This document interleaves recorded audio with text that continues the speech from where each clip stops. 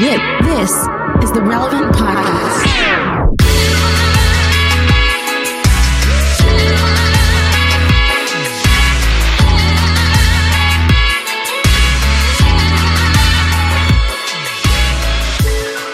It's Tuesday, November 2nd, 2021, and it's the Relevant Podcast. Still in an undisclosed location in the Appalachian Mountains. I'm your host, Cameron Strang, and joining me from Loverland, Virginia, just down Route 71, Jesse Carey. Hello, hello. I don't know if there's actually Route 71. It just feels like we're connected. You know, we're kind of like in the middle of the East Coast. From Austin, Texas, author, speaker, podcaster, Jamie Ivey. Hey, guys. And from Nashville, Tennessee, artist, producer, and mogul, Derek Miner. What is that? I don't know, bro. I just did it. It's November. Y'all, it's November. Can you believe it's November 2021?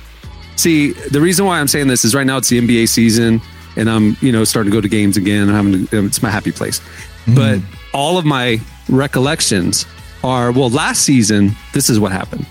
I didn't even go to a game last season because of COVID, right?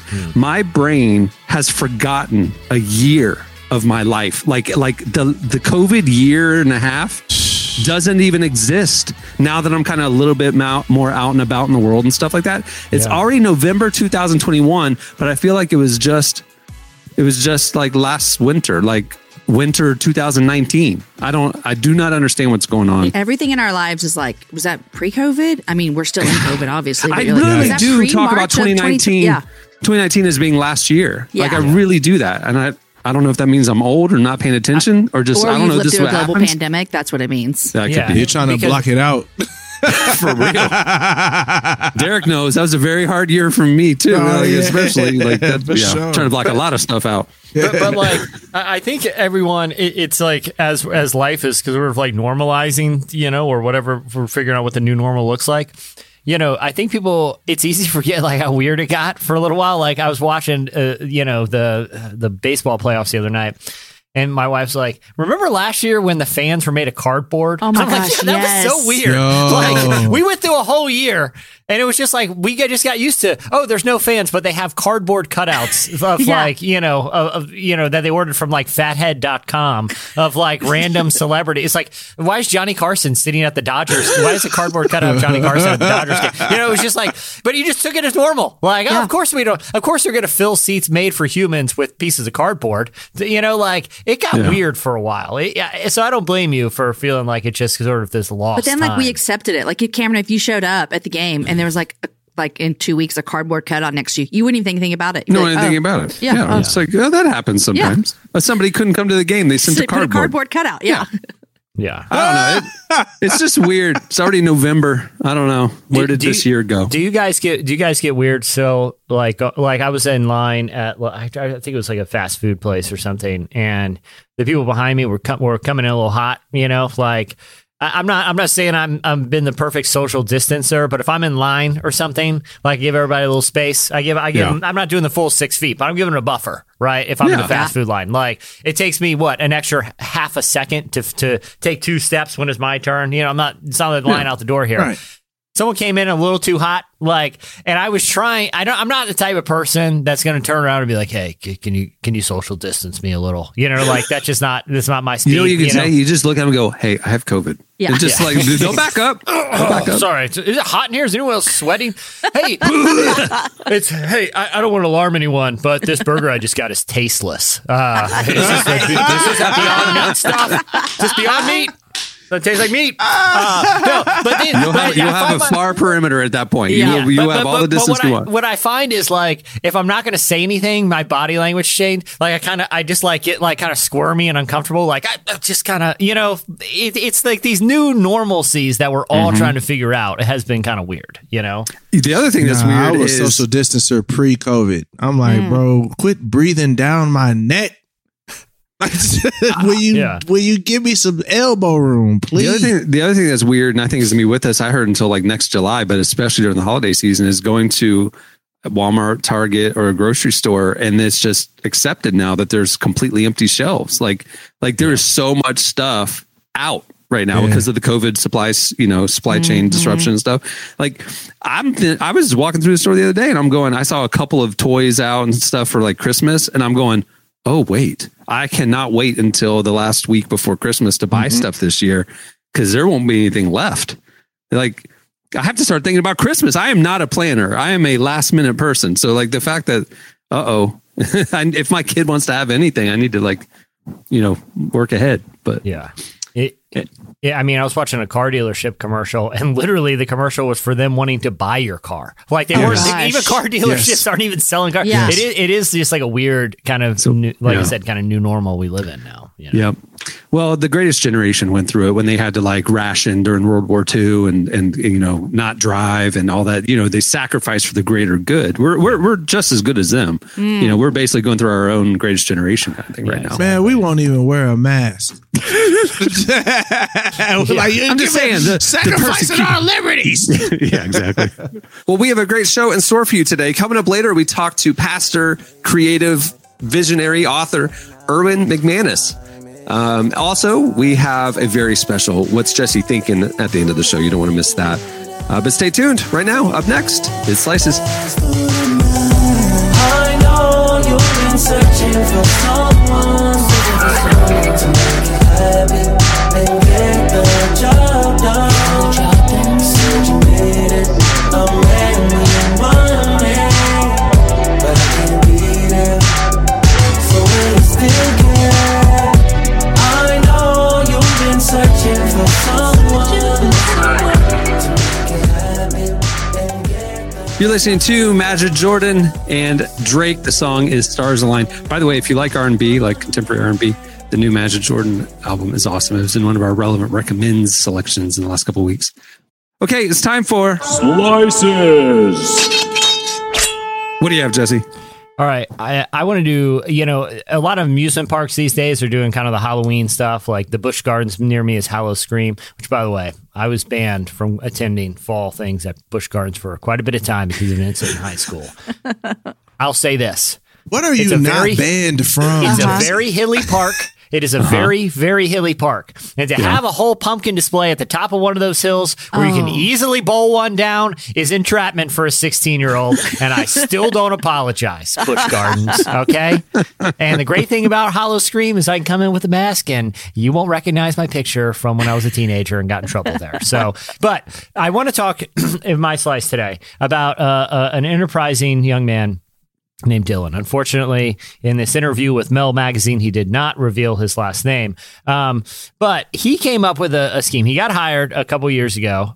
This scheme has been going for 6 years now. He's in his early 30s now. So in his late 20s, he got a job offer, and he noticed that the place he was working, who got the job offer, was only 5 minutes away from a Six Flags theme park.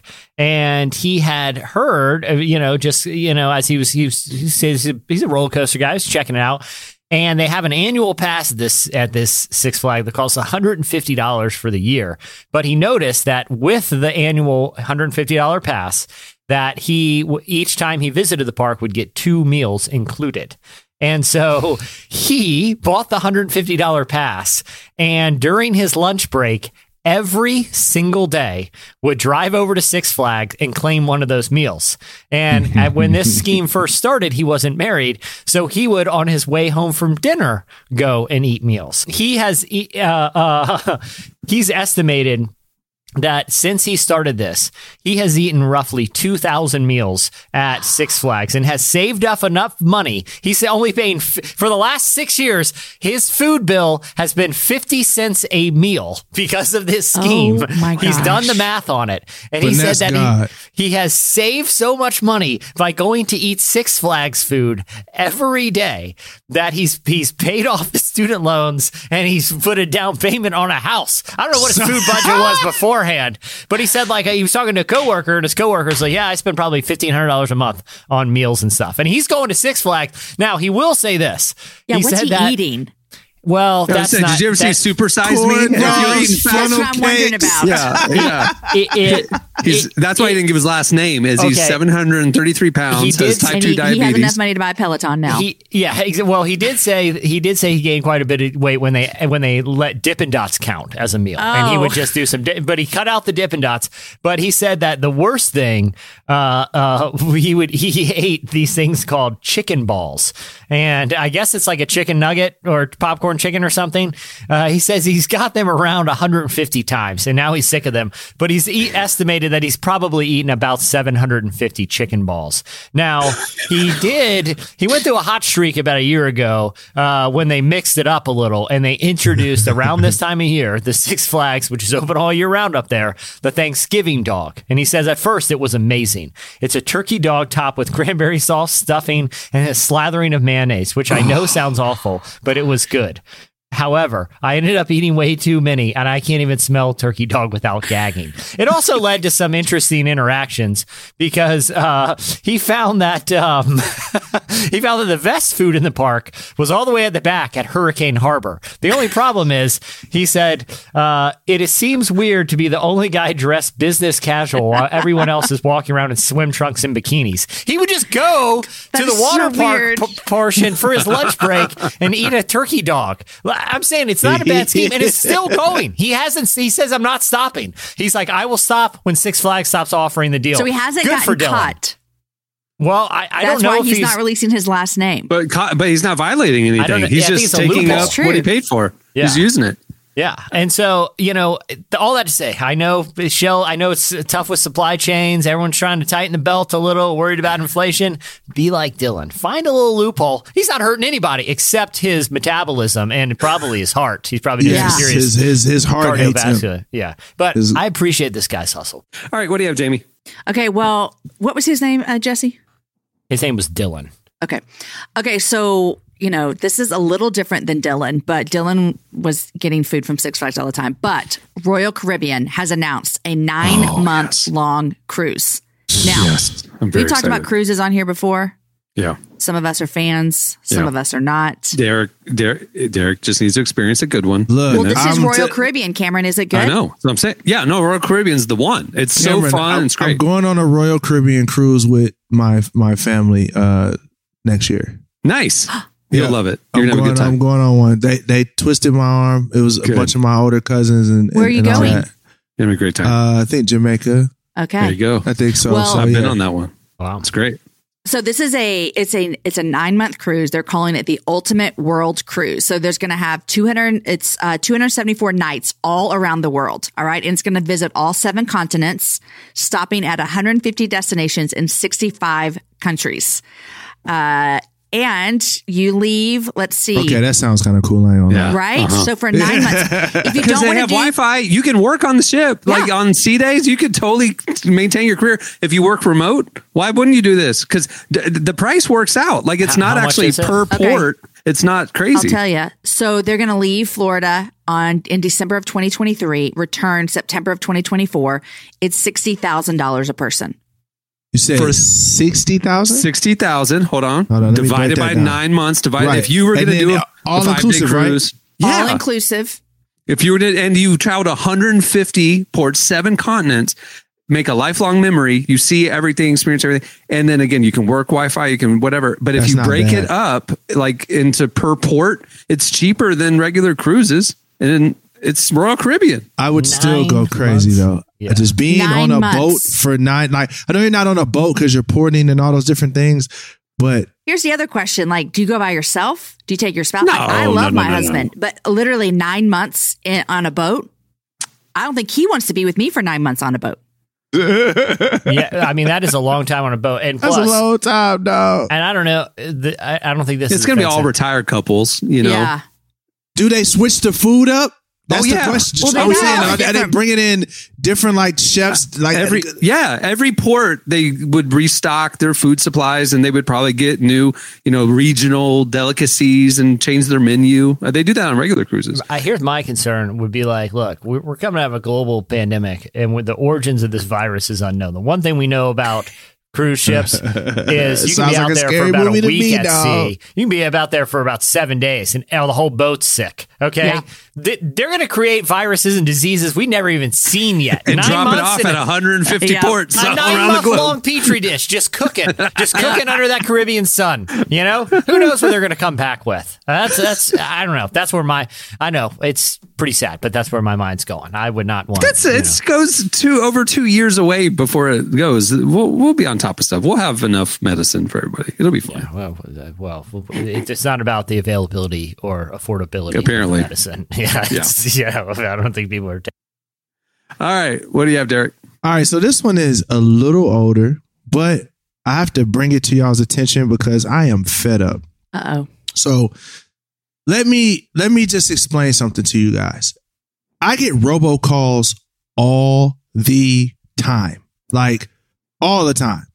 And it's so crazy because you know how the robocalls, they call you from a number that's local Yeah. to your number, right? So I'll get a robocall 615. Well, Cameron, when I came to visit you, I got a robocall from Orlando, Oh. like from Florida. So I'm like, somebody's hacked my phone. There's some kind of app or something like that. Well, there was a hiker that was presumed missing, and people were trying to find him, and bruh did not pick up the phone because he thought they were robocalls.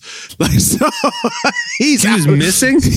Well, he For wasn't 24 missing. hours, No, right? he wasn't. No, Well, he wasn't missing, but they thought he was missing because They they thought couldn't he was reach him. missing, so they Oh, were my looking goodness. for him. And Oh, my he gosh. didn't pick up the phone. That's hilarious. I would be that guy though. I do if the number isn't in my contacts, I don't pick it up. I pick them Me all neither. up. I pick them all up and I chat them up too. I make them rue the day they called me. Tell me more about this car insurance policy. What? My warranty's expired? I've got to hear. And then I just ask like asinine questions about, well, one time I accidentally put diesel in. Don't tell anyone. Just mess with them a little. Like, Yeah, the joints I get are crazy. Like, hey, are you interested in a cash offer for your house? And I'm like, yeah, I'll take 1.5 million. And they just hang up in my face. And I'm just like, why would you hang up in my face? You asked me, do I want a cash offer? I gave you an offer, a counter offer at least. You feel me? You know what I'm saying? I know. I love shoot my shot. I love the story because there was another story here a couple weeks ago, and I can't remember the location. I want to say it was somewhere in the UK. And a guy went out for a night at the pub, and let's just say he may have been overserved on his night out with his buddies and did not return home in a timely way. And his family got nervous and they called the police. And so this guy is like eventually walking home, and he notices like a search party forming near the edge of the woods. And he's like, what's going on? They're like, oh, somebody's went missing. They think he disappeared in the woods. He's like, oh my gosh, I'll help out. And so this guy is helping the search party. Okay. This is funny. Hours go by. And then he notices the name they're calling is his first name. And they ask, hey, what's the story of this guy missing? And he's been in the search party Oh my for the last gosh. 3 hours looking for himself. Okay, that's how we know the That is cabin fever. absolutely Like both great. of these stories indicate something to me. We've been cooped up way too long, people. Right. Like we've been cooped up. Everyone get outside and be safe, or else you might wind up in your own search party. That's amazing. All right. Well, that'll do it for Slices. Stay tuned. Up next, Erwin McManus joins us. Easy on the turns. I put a little spin down somewhere on the curves. Just a little spin out, and it's gotta learn. Like, it's a loss of blood when you win a bit of dirt. Easy on the turns, easy on the turns. Easy on the turns, easy on the turns. You won't die. Just take my advice. You're listening to Baird. The song is Easy on Them Turns. Been driving up here in the mountains. That song's on repeat. Gotta be easy on those turns or else you're gonna fly down a cliff.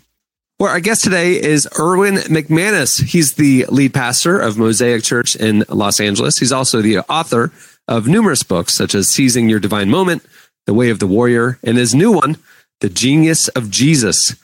He spoke with our senior editor, Tyler Huckabee, about why he sees Jesus as a genius and how having an intelligent view of Christ can change and empower our own lives. Here's our conversation with Erwin McManus.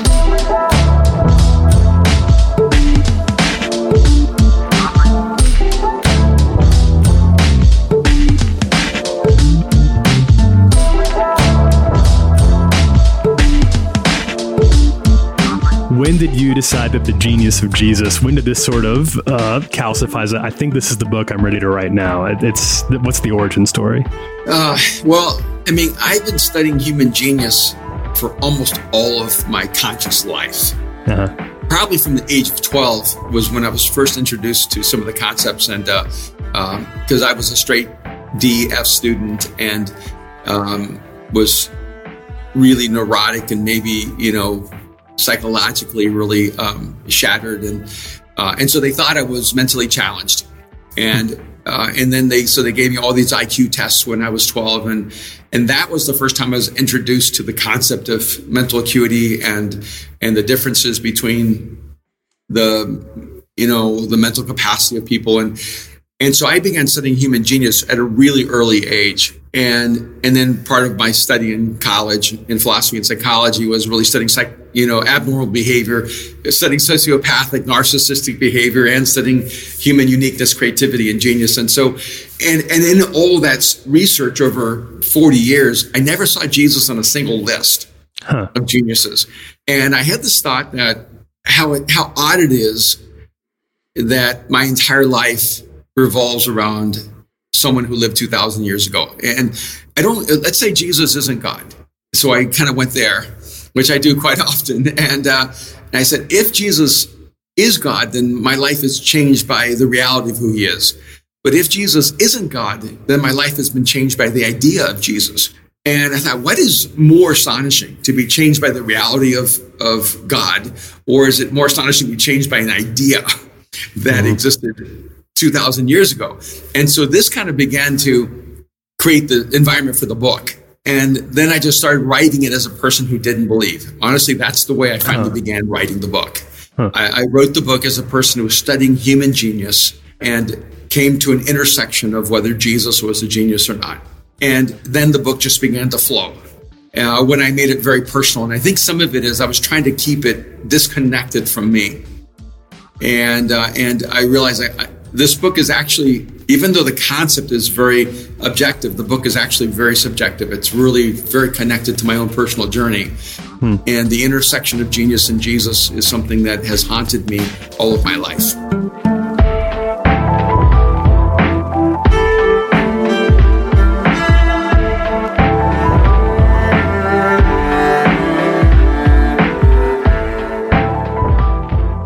When you say genius, what within this conversation, within the book you write, what does genius mean? Well, if you look up genius in Webster's, it's really boring. Yeah, that's what I figured. It's an extraordinary intellectual capacity, right? Yeah, and sure. But when we identify geniuses, genius is one of those things where it's hard to define. It's easy to identify. It is hard to define it, but Mozart's a genius. You're right. Yeah, it's hard to define it, but Picasso's a genius, and it's interesting. There are so many people that do great work, but they're not geniuses. You just don't. They may be brilliant, and one of the odd things is that genius is the iteration above the best that we have. Okay, and so in a lot of ways, geniuses are hated in their time. They're hated in the moment they live, not because they're just divergent from everyone else's thinking, but they make brilliance look ordinary. And so I lay out the definitions of genius, and then I try to match and see if Jesus actually meets that criteria. Gotcha. But the cool thing about genius, if you look at it historically, is that, and I love words. Like, to me, like, words are my art form. And the word genius comes from the same etymology as the word genie. And so the concept of genius really comes from the ancient Greeks, because when a person was a genius, and the Greek culture was a culture for genius, which is interesting. And the Romans who tried to emulate the Greeks were not a culture for genius. And so there does seem to be an environment where genius percolates. And so the Greeks had this idea that genius was actually like a genie. It was a touch of the divine. And so you were not a genius, you had a genius. You were a steward of that genius. It was given to you by the gods. And so it was like a genie in a bottle, that once you figured out how to unlock that bottle, the genius began to emerge. But it was never yours. It was a gift given to you. And this concept of genius, I actually thought was really interesting in connection to Jesus. Yeah. That the humanity of Jesus was the bottle that held the genius of God. Why then do you think, and this may be a natural transition from that last point, but Jesus, who is a very, very well-known figure whether you're religious or not, why then has he escaped being considered a genius? So what about him resists that label? Or why do people resist giving him that label? Well, I think that we're the biggest problem to Jesus being identified as a genius. Like I placed on Instagram when I first started announcing the book, I have a new book called The Genius of Jesus, and it wraps the genius of Jesus of Nazareth. And immediately someone responded, Jesus was not a genius, he was God. And I thought, okay, when I was younger, the shallow level of thinking in Christianity would incite in me such frustration that I would respond differently. But I'm older and wiser now, so I'm going to respond differently. But here's the thing. If we said Jesus was compassionate, you would not respond, no, Jesus was not compassionate, he was God. Mm-hmm. Right. And, it's not an either or in that case. Right. There's no either or here. But somehow Christianity has this mentality that if you identify Jesus as a genius, then you're diminishing him as divine. And I think a lot of it is because we're really more comfortable with Jesus being God than we are Jesus being man. Uh-huh. And a lot of our theology, or even our the way we explain the historical Jesus is really lacking in historical accuracy. Like when we say that, because 40 years ago I'd say, hey, Jesus wasn't all-knowing, he wasn't all-powerful, and he wasn't all-present. So he doesn't carry the omniscience and omnipotence and omnipresence of God. So if those are the definitions of God, then Jesus wasn't God. Because when Jesus was born and when he was, a day old, he was not all-knowing and he was not all-powerful and he was not all-present. But Christianity hasn't been able to say that because we think it diminishes who Jesus is. Right. And so a lot of it is that we're afraid to see Jesus for who he really chose to become. And I remember I would say this in conferences, Jesus was not all-powerful, all-knowing, all-present. So what actually makes him God? And I remember even people who were really supportive of me would say, do you have to say that? Yeah. Couldn't you say he's both? And I go, no, because when he was 3, he wasn't both. And until we dig into that and unwrap that, we're never going to really fully understand who God is. And I think we think God is about his attributes, but really God is about his character. And what Jesus teaches us is that it's actually the character of God that's the essence of God, not the attributes of God.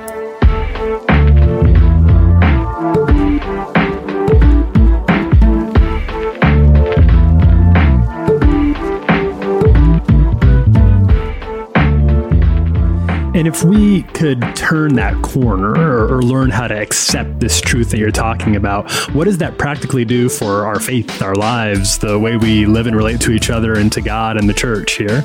Well, I actually think it helps us get a better picture of who we are. Have you ever noticed that there's almost like sometimes two extremes of the way Christianity is expressed? Either it becomes a very cognitive kind of faith of, I believe in Jesus, but I'm just a normal human being, and it's not that it's insincere. It's like, I really do believe in Jesus, but, then I go to work and, and I raise my kids and I just do life. Right. Or you get the, almost like the Hogsworth, like Harry Potter Christianity, where, you're trying to walk on water and you're raising the dead and, you're getting slain of the Spirit. And I'm like, how is it possible that we have this like pendulum of Christianity? And I think a part of that is because we haven't actually seen Jesus for who he really is. So then we're either like trying to walk on water and raise the dead and part the sea. And we go, oh, that's what it looks like when you're connected to God. Or we just kind of give up on it and go, no, it's really just about the confession. Jesus is Lord. And, and we have faith in him, but that faith doesn't really change anything essential about life. And I actually think that what Jesus came to do is reestablish our humanity to help us reclaim what was lost.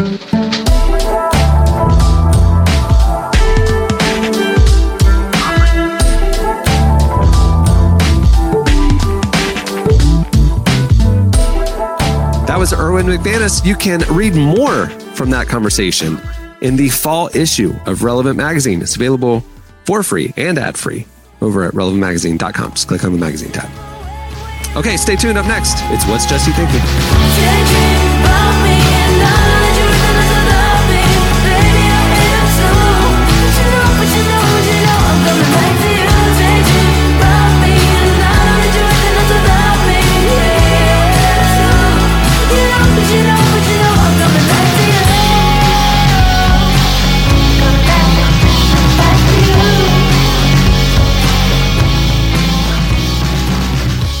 You're listening to The Aces and Portugal, the Man. The song is Daydream.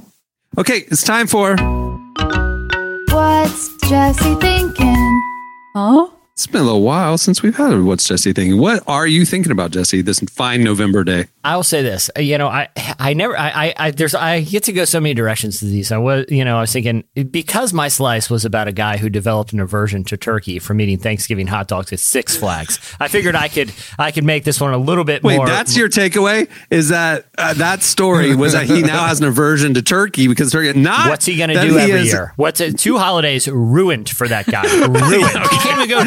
He said the smell makes him gag. He can't even go to grandma's house. I think the headline is that he juked the system and ate for $150. Behind the headlines. Democracy dies in the dark. I go the deep headline on is these he stories. ate 8 million chicken balls in 1 year. I mean, that's the headline. What part of the chicken? Oh, wait, never mind. Sorry. What?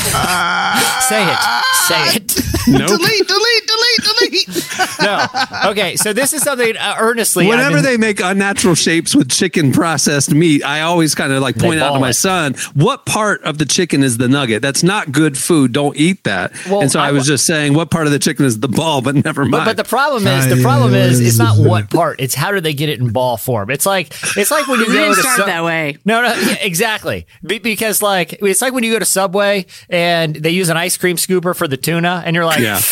That seems like a red flag. Like, I don't think meat should be distributed with an ice cream scooper. Like that was your 17th red flag in the line, first of all. Yeah, exactly. That's a fact. But either way, because I brought that slice, I figure this is something I've been earnestly thinking about. So anyone who's been on social media knows how polarizing everything has gotten. And it seems like the whole political system and democracy in general is really, seems sometimes like legitimately at risk here, right? Because the rhetoric is just getting crazier and crazier on both sides. And I think there's a way. There's a concept I'm really interested in, and I want to get your guys' take on this, because I not only think it could really help in the political system, but also situations like we see happening in the SBC, where people are really polarized and how they're voting for new leadership. And what happens is the side that can pull most votes to their side will end up electing the person who is probably the most far end of the spectrum. The modern kind of democratic system doesn't favor any sort of moderation or being a centrist. It's who can get the most people. And a lot of times you can get the most people by demonizing the other side. So I've been really interested, and I don't know if you guys have been following this. It's happening in a couple states, Maine. There's some jurisdictions in New York that are trying. But have you guys heard the trend towards ranked choice voting? I really when you hear the case for it, this is one thing I've been thinking about. I really think that this could potentially kind of save democracy. So for people who don't know, instead of going to a voting booth and you have to pick one of however many candidates, you have usually two or in a third party. Then, and that incentivizes one candidate to just demonize the other, right? That's all they have to do is make you feel really badly about the other candidate and they get all the votes. Well, ranked choice voting, let's say you have a choice of 5 candidates. You rank them from first to last in which ones you favor. So what happens is if there's one candidate who's really popular, but is also a real jerk, I'm not, saying this has happened, the people who are voting that person last because that candidate insulted them, it'll weigh down their votes for the first. So it encourages all the rhetoric to be civil. It actually encourages people to get along and not argue, because you're not just trying to get people to pick you for your first.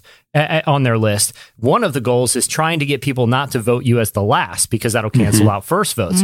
So it's a way to encourage civility and actually diversify the political landscape ability, because the two-party system, like the current way we vote, encourages a two-party system. It'll always come down to two, and the third will be absorbed into one of them. But ranked choice, we can actually diversify and get people with interesting ideas and introduce some civility. And part of it too is like the rec center that I go to I still go out there and hoop it up over 35 league. It's pretty intense. So I'm going Trae Young out there. I got the green light from all over the court. But they also you can vote at that rec center, and it's a blue tent and a red tent, and that are offering information. And it's just so binary that I really do think the ranked choice thing could change the way people think about political discourse. Yeah. I think this it's brilliant. This is all new to me. Like, not today. It's not new to me today, but it is new to me that I've just started hearing about it.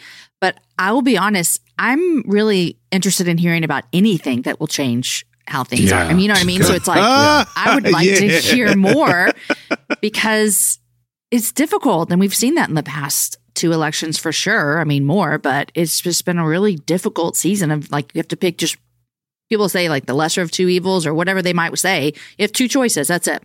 It de-incentivizes polarization. Yeah. Right. Essentially. That's Which what I feel like that's all people are doing in their campaigns, is how do we just polarize? And so it's extreme versus extreme. And so where do the people who are not extreme, which probably all of us are like, well, we don't fall on the extreme sides, where do we land? It's so hard to find a place to land. Yeah. I just wonder how they're going to manipulate this. Like, 'cause it feels ironclad on paper, but then it's like some political strategist is figuring out, how in the world can we take this and use this to our advantage and make it even worse? The sad thing is that the people, the election officials, the state officials who oversee the elections in all these different areas. I mean, there's no every state votes differently. There's so many states that are run by the iron fist of one party. I'm a blue state, I'm a red state, that they would not want to adopt anything that would loosen their grip on the seat of power. And so sadly, the very divided states, the fully red states, the fully blue states, I don't think would ever consider this, because then all of a sudden they become purple. They become light red. They become pink. And so, like, to me, it's the more moderate states that I think will adopt this.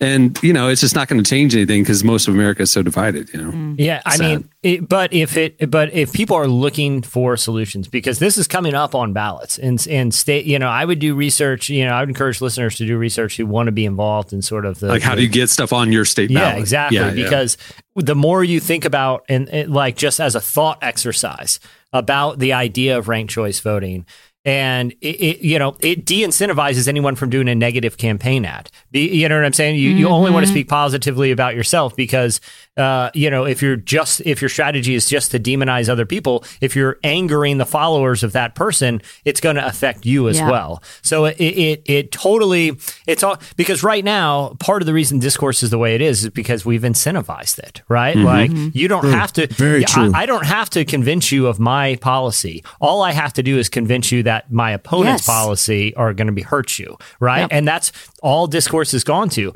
This totally de-incentivizes that and makes every candidate only want to make the case that rank me higher than this person because of my ideas, not because I'm going to fearmonger. It could be an anecdote to the large problem that we see in, kind of sweeping democracies right now, if people get on board. But that's why I think it's important to talk about and at least get people kind of thinking about ways we could still preserve some sort of democratic process, even if it looks different than what we traditionally think of it as.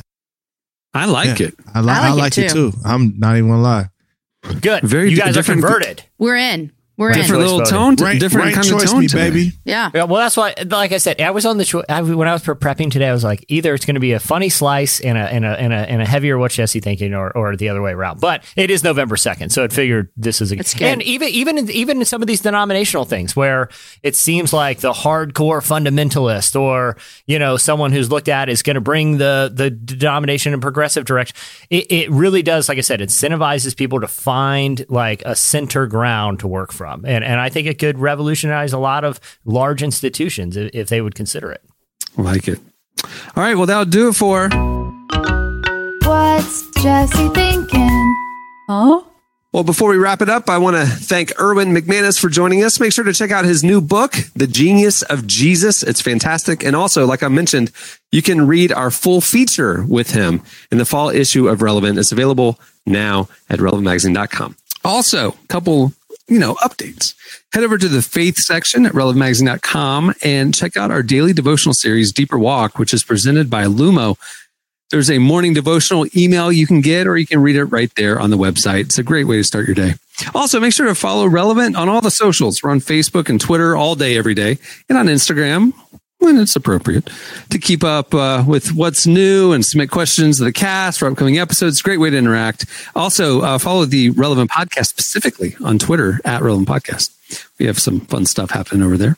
Oh, and I mentioned it on Friday's show, but, longtime listeners will remember that we used to have a weekly updated playlist on Spotify called Heard on the Relevant Podcast. Well, you guys have been asking for it. We brought it back. We cleaned out all the old stuff, and we've been updating it for the last couple of months with all the songs that you hear on the transitions. If you have Spotify, go search for Heard on the Relevant Podcast. It's a great playlist, and we update it every week. On that note, we will wrap it up. I'm Cameron Strang. I'm Jesse Carey. I'm Jamie Ivey. I'm Derek Miner. Get out there and vote, everyone. All right. Biggity vote. Have a good week. We'll see you on Friday.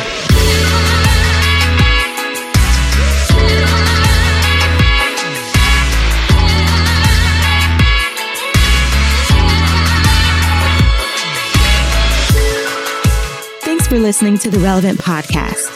Check out our features, interviews, and news updates every day at relevantmagazine.com.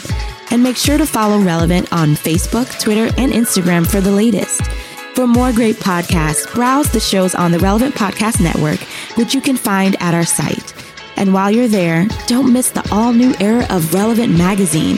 A new issue releases every other month at relevantmagazine.com.